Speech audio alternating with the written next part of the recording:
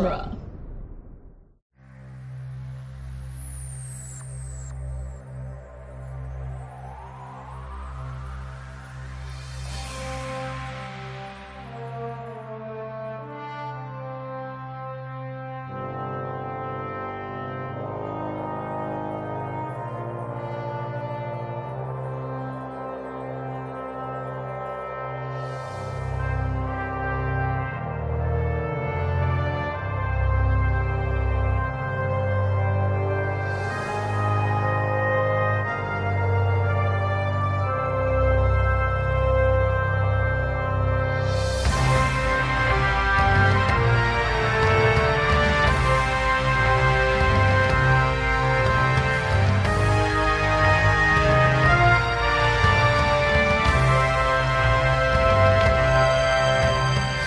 Welcome back, True Believers, to True Believers, where there's never enough said about the MCU. Nope, never. Nope. I am Ray Russo, and I have with me today Chris O'Connor. Hey! And unfortunately, we are short one Becca Raybergen.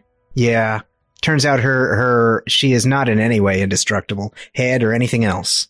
Although she doesn't feel like recording with us, but everybody just stay calm and don't worry, and it'll be okay. But just for the purposes of getting this out on time, this is the two of us recording today. So we are officially at the beginning of Marvel's Phase 4. We are, and it is definitely so. Marvel's Phase 4 was supposed to have started last May or April, because was Black Widow supposed to be Phase 4 or supposed to be like the end of? So Spider-Man was the last of Phase 3, and then Black Widow would be the beginning of Phase 4, and then so we were supposed to get Black Widow last spring. And then the first show that was supposed to hit was supposed to be... No, it was Falcon and the Winter Soldier.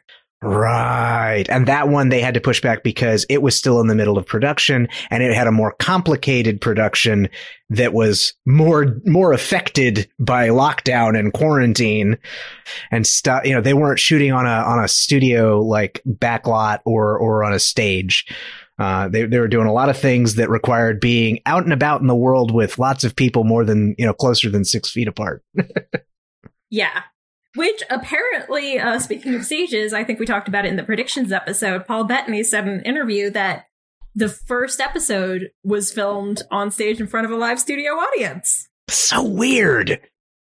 So people are complaining about the laugh track. I've heard that complaint, but I'm like... Yeah, well, I mean, if it was filmed on... Yeah, people can complain about all they want, but it's part of whatever it is that's happening. I mean, yeah, so I suppose production rearrangements and timetables and schedules all out the window, and be damned, this is the first one we're getting, and, it was a real pleasure to get to hear the Marvel, fanfare at the beginning, for the first time in such a long time, and have it be for something new. It was, yeah, it definitely was. It had this moment of weirdly enough, peace. A peace I haven't felt in a long time. It's like, oh, hey, I remember this. I like this. It makes me feel all warm and fuzzy for the good times back before the dark times 10 years ago. In 2019.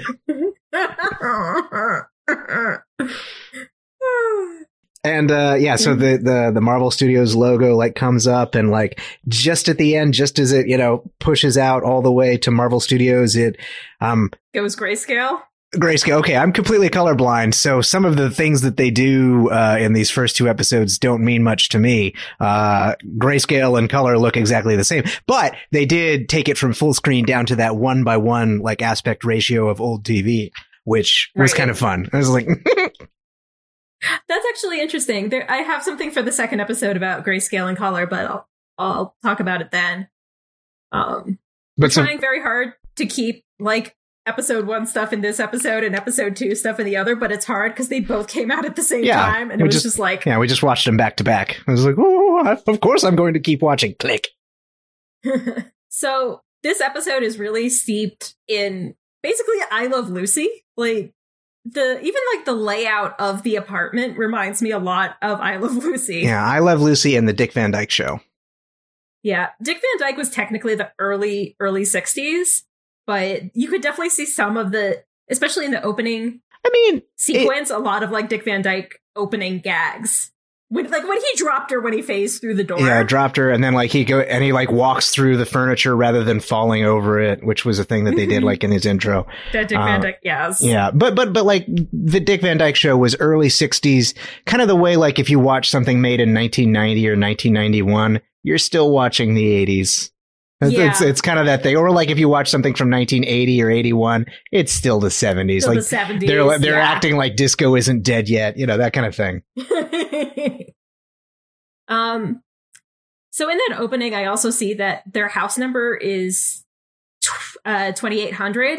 Mm-hmm. And I looked, that's not a Marvel Earth designation that I know of. Mm-hmm. So is it significant? Is it not significant? I feel like this is going to be one of those things with the show. Like, does this mean anything? We are going to do that so much where there'll be like a number on screen or just a word or something. It's like, is this important? And it might be one of those things like, you know how numerology is bullshit because the human mind like looks for patterns and things that aren't necessarily there. It's like, I'm sure if you took the time and looked hard enough, you could figure out if, 2800 like stands for, this or for that. But it's like, oh, the number, add them together. Oh, the number 3 here. Oh, this is important. It's like, well, yes, of course the number 3 is important. It's the third one. Anyway. But you start off like, it's just so cute when it starts. Cause like you have Wanda like cleaning the dishes. Like everything's kind of like floating around her. Yeah, suspended by wires. It's very, very simple, practical effects, like clunky looking. It's just like, oh yeah, that plate's floating along as if by magic. Mm-hmm. And then it hits Vision in the head and he has that like line about flying saucers, which is another time I did the does this mean something? Yeah, well, she destroyed a couple flying saucers in the Endgame and Infinity War. In the Infinity War battle, she destroyed some flying saucers, like the big flying like buzzsaws. She destroyed those, and then but the more significant line is like, "My husband and his indestructible head." It's not indestructible though. That's the first thing she's got to say, and it's about how her idyllic housemate is how he died. And it's one of these things where, like, it does a really good job of leaning into the style of the 1950s sitcom while still critiquing it. Like, she has that whole, like, well, what would you like for breakfast? And it's this long list of, like... a Denny's menu. It's a Denny's menu. Right? And then he's like, well, I say to that, I don't eat. Well, that explains the empty fridge. Except it doesn't explain the empty fridge because she still needs to eat. It's just like and like your house with the like like everything's perfectly clean and like the floor it looks like a stage, very much so, and that's part of the aesthetic. But it's like the sort of the widest shots of the kitchen where the floor is like completely flat and barren and like everything is. It's just like, man, this feels so weird. And I feel like so much of the tone is captured in this first scene where you see they're looking at the heart marked on the calendar and neither of them knows what it is, but they're pretending like they do. And it's like, haha, this is this classic sitcom farce. Yeah, I don't forget, I'm incapable of forgetting. So what does it mean? What does what mean? Like that kind of thing. But it really leans into this idea of like, they don't know what's going on. What this is like, they have suddenly popped up in this life. Like, this is sudden. There's no backstory. And you get a little bit more of that as it goes on. Yeah. And it feels, like it kind of, you got to kind of ask yourself, like, how much time elapses between what happens in the intro? Because I think what happens in that sort of intro, like the theme music and them driving along that road, I think that matters, walking up to the house, being like, this is my house, walking in. I think that basically that happened somehow, and that's a part of what's going on. And then, like, they walk in and they do the little dip kiss, and it's like, did anything even happen between that moment and going into her in the kitchen, like making stuff? I don't know. I don't think so. Like, that's kind of a creepy sort of thought, but I mean, it's all like dream logic, which is going to be a big thing, like throughout the whole thing. But I mean, that conversation that they have, apart from being like the farcical, like, we can't remember why this date's important. It's like, it should be important. It's important to you, right? Right, honey? Yeah, it's important to me. It's important to both of us equally. But at the same time, it has that sort of feeling of like when you're having a dream about like, isn't there a test I'm supposed to take, or I'm supposed to be on stage, like reading the lines, and your dream logic, dream mind, dream rationale comes up with something, or it doesn't.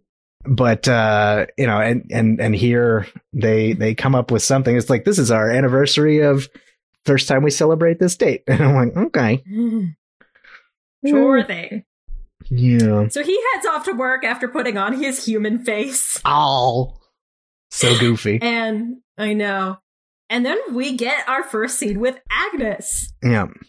Oh, speaking of, numerology and trying to read things in numbers, the date is August 23rd. Does that matter? Anybody? I don't know. But there is a date in Agnes's scene that is important. She says that she can't get her husband, Ralph, to remember her anniversary unless there's a beer named June 2nd. June 2nd is acknowledged as the first day of the Salem witch trials. So I'm like, okay, you are Agatha Harkness, case closed. Yeah. I'm done. That's pretty quick. You, madam, are a witch. Well, and she says stuff like, Wanda charmed. And she's very like effusive, where she's like, she really is being over the top about all of the tropes. Like, I think she thinks it's ridiculous as she's talking about like how to keep your husband and just like all of these things. I have a note in here. I'm like, are straight women okay? Just are they okay? Well, I mean, in the 50s, like a lot of the culture about the 50s and 60s was that they weren't, mom's taking Valium and other like and tranquilizers and stuff to try and get by, like making the house perfect, and it was a different time. But I think that's also another like interesting thing is that the sitcom inherently buries the actual problems of suburban life. Yeah. The sitcoms of the 50s and 60s and even I'm not sure when they started surfacing the problems of suburban life. I guess like the 80s or 90s when you started to have a very special episode of blankety blank. But like definitely in the 50s and 60s, like when you're dealing with depictions where the husband and wife have to have separate beds and, like there all these sort of rules about how things have to be. It was very much creating sort of like a funny idyllic thing that all the marketers approved of so that you could sell your products. And they were not at all interested in exploring any problems. Oh, no. Like, even when Lucille Ball, who was married to Desi Arnaz, was pregnant in real life, the show was like going out of their way to hide the fact that she was pregnant. Yeah, because that's not a thing. Because the stork, kids. Oh. And then, so she comes in and they're planning, I don't know. It's your bridge game, huh? How's your bridge game? Yeah, it's Did you use movers? Well, yeah, she's asking all these questions, and like, what's a single gal like you do? It's like, oh, I'm married to a man, a human man, and it's really cute. But she's asking all these sort of questions to try and figure out what's going on, all within sort of the frame of this the script and playing her part of being the nosy neighbor. But she's got questions. She's curious. She's interested in who Wanda is and what's happening. I imagine that there's, and as we'll see, like throughout this and throughout future episodes, at least in the second episode, and I'm sure it'll happen more in later episodes, that people are sort of following a script, following sort of a role, but they might have, there's something under there trying to get out. Yeah. And she seems, her questions, while they are very nosy neighbor questions, they poke holes in the reality. How did this happen? You guys are really settled in really fast. Like, things like that. The things that Wanda seems to know don't really make sense subconsciously, perhaps. But anyways, then Vision goes to work at the computational services company. Which is important. It's important to know that whatever's going on, he gets to have his own, like he's separate from Wanda and, you know, things are happening to him, with him, around him. He's experiencing these things. And so it is significant that he exists and has a thing happening separate from what Wanda's doing. So it kind of, I'm not sure how much to read into this and how much you should get on it, but it's like, you know, it's not like just from her perspective. Yeah. She obviously doesn't know what's going on at work, because otherwise she would have known that the boss was coming over for dinner, sort of thing. I love all of the robot jokes, that he is a normal carbon-based employee. All screws are tightened. Yeah. I do like that he is, you know, after finishing his computations and productivity is up 300%, he's like, what is it that we do here? Do we make something? Do we sell something? Do we trade something? What are these things we do? And, you know, so the Vision himself is also trying to poke holes. Like he's immediately like something, you know, he's inquisitive and curious and concerned. And he's like, wait, what am I doing? What is this world? Like you get the sense that he's also confused by what's happening. But I also feel like it's kind of a jab at sitcoms itself, and where you don't really know what they do for a living anyway. That's true. What did Chenandler Bong do? It's really, I like this because it works, like so many things in this show work on multiple levels, and that's what I find really delightful about it. Yeah. So far that is pretty good. And so his coworker that gets some lines is Norm? Norm. Okay. Wait, do you remember who Norm was in the comics? Was that the realtor? Norman? It was the realtor! Yes. The realtor who sells them their house and is a good stand-up dude. He fights against the bigots that burned down Wanda and Vision's first house. And he's like, hey, I'm not going to play along with you guys. And so he's cool that way. But then he bangs Wanda's sister-in-law. Yeah, he goes to Thanksgiving and he meets Crystal and Quicksilver, and him and Crystal hit it off, and she comes down from the moon and takes her anti-pollution medication so that she can have a torrid affair with a normie named Norm. He's a normie. So I'm just going to go ahead and say that this show is already less crack than the comics. But anyway, yeah, so Norm, the coworker, and his boss has just the worst suit. Oh my God. A big ugly suit on him. And it's like, are you ready for the dinner at your house? And he's like, oh, that's what it is we're doing. And we get the bit about no pressure on this meal. No pressure at all. I thought 5 courses would be enough. Beatnik enthusiasm. I wore a turtleneck. Yep. And this, again, very much in the I Love Lucy style of the miscommunication, where she thinks one thing's happening and he thinks the other. And it really leans into secondhand embarrassment, which sometimes gets very hard to watch. Yeah. It's like, oh, we perfectly understand one another, except the audience knows that you don't. That is the literal definition of irony. So now we get our first in-world commercial. Yeah, which is, So on one level, you're like the first time as I was watching it, I'm like, okay, this is an awkward commercial about a toaster because they were marketing appliances to women all the time, and it's from Stark Industries, and it's part of the MCU. Yeah. And then you notice that it's beeping very strangely. It's like a subtly menacing beep. The subtly menacing beep before it dings, and it's like the countdown. That's not what a toaster sounds like. That's not what a toaster sounds like. It kind of sounds like a bomb. Yeah, is there something about Stark Industries and bombs that's relevant to Wanda? I don't know. I'm forgetting my past, and I know that this is my future. So, for those who may not recall, that was like one of the more kind of like a poignant little scene between Quicksilver and Scarlet Witch, and they were telling Ultron, right? They were telling Ultron in Age of Ultron that like the house got hit and they were like trapped under the rubble for like 2 days, and there was the bomb like sitting right next to them the whole time, and there's like we waited for Tony Stark to kill us. We wait in the rubble for 2 days for Tony Stark to kill us. With the accent. But on the other hand, it's kind of lighthearted as well because Wanda does call Vision a toaster when she's frustrated with him. So, toast mate. She calls him a toaster, and he's her mate. So then we go back to the show, and interestingly enough, I noticed you had made that prediction about their last names, but it seems like they're not using any last names. No, they're not. It's just Wanda and Vision. Yeah.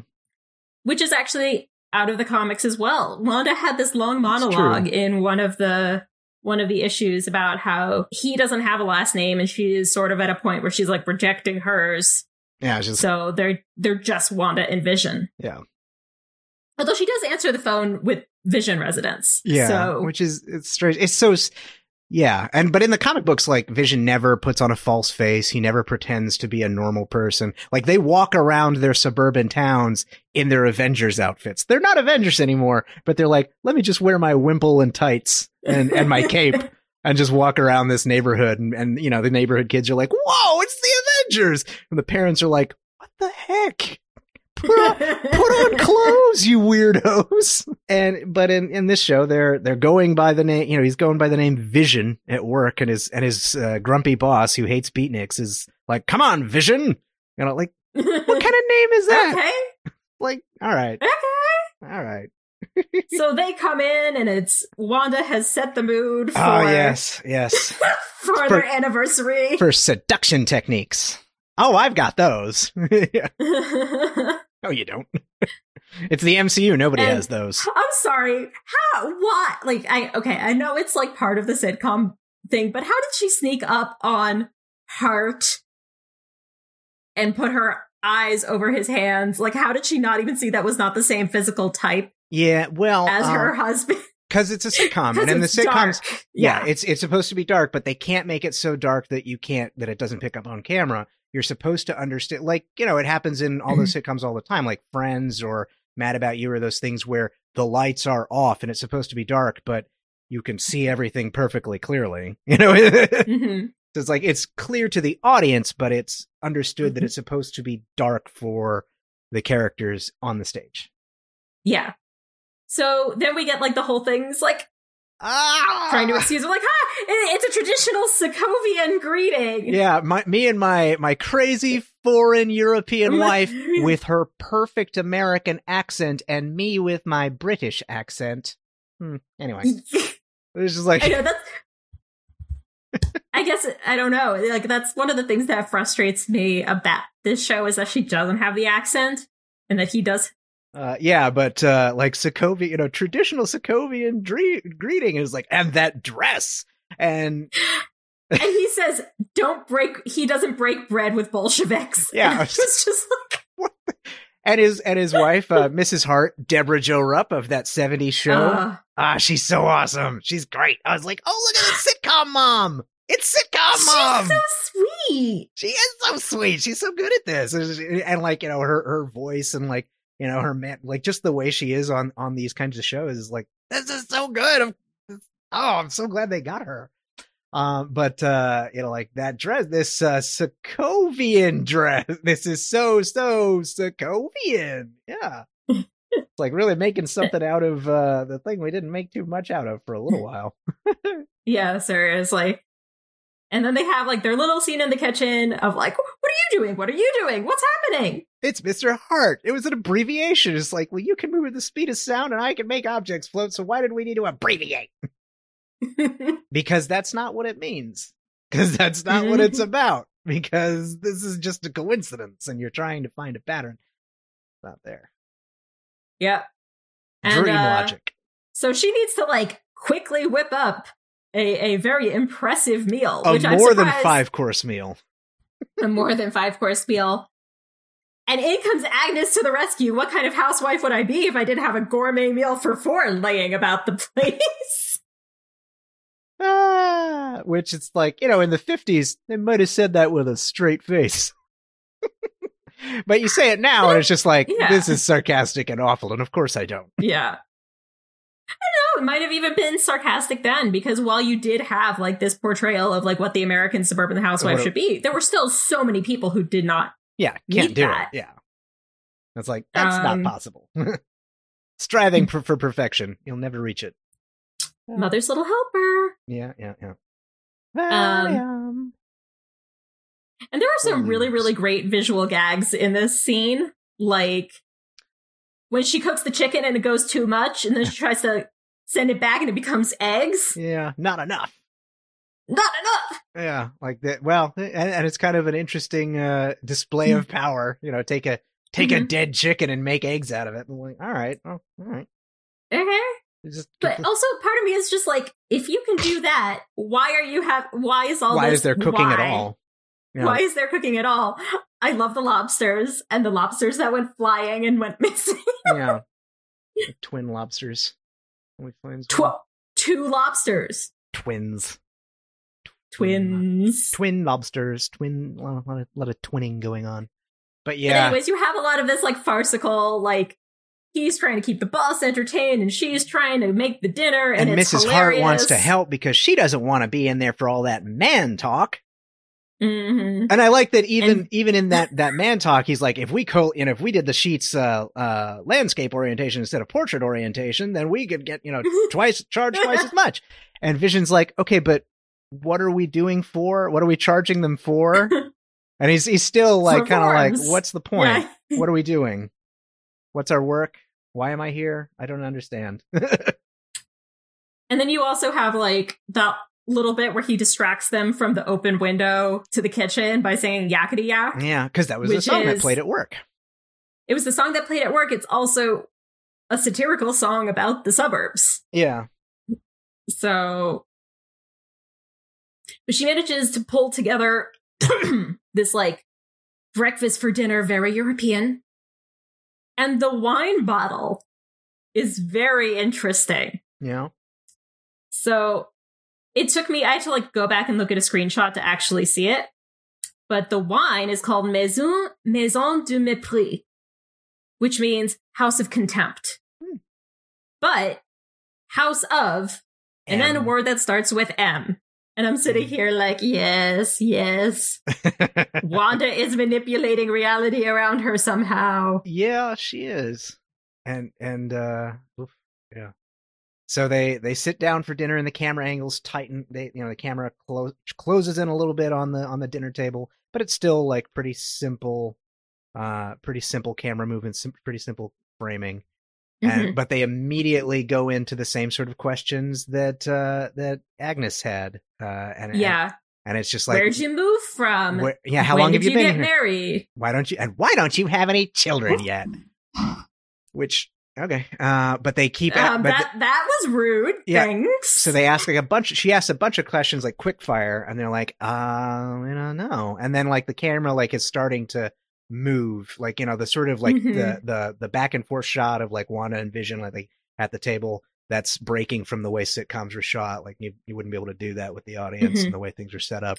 And as they're sort of like struggling to come up with their answer, and then the boss is like getting short, freaking out, and then he starts choking. Yeah, and his wife thinks he's being dramatic, so she's like, Stop it. I don't think that she was saying that so she first was telling him to stop it. But I didn't think she was telling Wanda to stop this loop. And like she sort of like got that pained smile on her face, and like there's like concern like showing through, and like fear. And it kind of, it makes me wonder about the nature of what's going on here. I mean, obviously. So I mean, like the point is, she does tell Vision to save him, she saves him, and he's, like, oh, okay. And then they sort of brush it off like nothing happened. I don't think they even finished the Yeah, food. they like rush out the door. They're like, okay, we're done. That was time. great. Oh, yay. And, she does the little Sokovian thing right back, a little callback joke, which is... This guest is leaving your house. Yeah, how very, set up and pay off. Like, good stuff. And they get rid of him. But getting back to sort of what's happening when she's like saying, stop it. That kind of makes me think, like, so I think they came to this town. They came to a place. I think they've come to a place that already existed and already had that already had these people in it. And whatever, whether it's entirely because of Wanda or something else is involved too, something is making people that already had these lives in this place play a part in this show.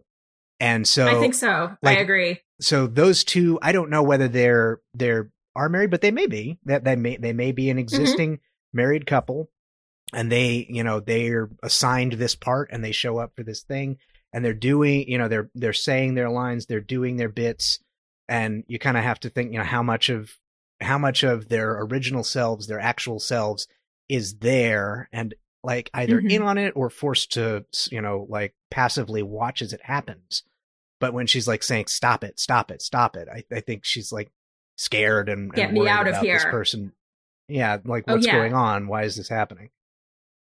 It's like, and sort of like this belief or this innate understanding that Wanda and Vision are somehow the key to this, and whatever's going wrong, they're the only ones. It's because of them. It's because of them, and either it's their fault or they're the only ones with the power to fix it. That makes a lot of sense considering some of the things that happen in the next episode. Yeah, which we'll talk about in the next episode. Yeah. Another good thing with the visuals is as they leave, one of the lobsters is up on the door as a door knocker. Yeah. How quaint. And then so then they have the little conversation and it's like, well, we don't, we're an unusual couple and, like silly lines and let's answer some of those basic questions. It's like, okay, our song is Yakety Yak, obviously. Our anniversary is today. August 23rd. So August 23rd is their anniversary. And they gave them... then she makes rings for them. Yeah, magical rings. Instantly. Pew! And it's beautiful and sweet and... Kiss. Then the frame, like, start, you get the sort of... The hexagon. The hex. Hexagons mean space! The hex. Sorry. So the hex thing starts to pop up on screen. Zoom out. It pulls away and you get, like, the sort of in-universe, in-show, like, credits for this show. And I didn't analyze any of these names. Did anything stick out to you? No, I didn't look. I saw some people on Twitter like being like, "This is one of Peter Parker's classmates that survived the snap." And I'm like, I don't think that has anything to do with this. It's like, okay, if you say so, buddy. So then on the screen, you see that somebody's watching it. You see that there's a computer screen with the sword logo. And they also have a notebook with the sword logo on it. But who are they? What are they doing? Why are they watching this? How are they watching this? Yeah, it's we don't know. It's hard to be certain from the hands, but it looks like a woman's hands in a suit. I think that's my guess. It does. If I had to guess, I'd guess this is Darcy taking notes. It could be. It could be, but it could be anybody really. It doesn't have to be, but that's my guess. And so since you are colorblind, I just want to make a few statements about the credits that roll at the end. Mm-hmm. Because I was watching, and at first I'm like, ooh, shiny gemstones. Because it's this really cool, like, things morphing into each other. The actual credits. Yeah, like the actual credits. And then I took a look closer. I'm like, oh, those aren't gemstones. Those are the pixels of a television. Yeah. They're all just red, green, and blue. Yeah. And I was just like, I was a weird kid. I used to like to get really, really close to the TVs to see the little pixels. Yeah. That's what it looks like on the inside. It's not a box full of tiny people. Yeah. I mean, well, they put the whole credits on there and it's like the same size, like team that, makes their movies. And I did like fast forward, be like, is there anything at the end? There wouldn't be anything at the end of it, but maybe on the last episode they'll sting something onto the end, but it wouldn't make sense to do it here. So if you are a listener, if you were wondering if you missed something at the end of the credits, you didn't. We did that hard work for you. We did that for you. You're welcome. Yeah, and on to episode 2, I guess. Yeah. So we're going to release episode 1 and episode 2 on the same day. So if you're listening to this the day it drops, just go ahead, check out episode 2. And thanks for listening, True Believers. If you like us, please leave us a 5-star review and a comment on whatever podcast. 5-star review. 5-star review. On whatever podcast platform you are listening to. Until next time. Excelsior.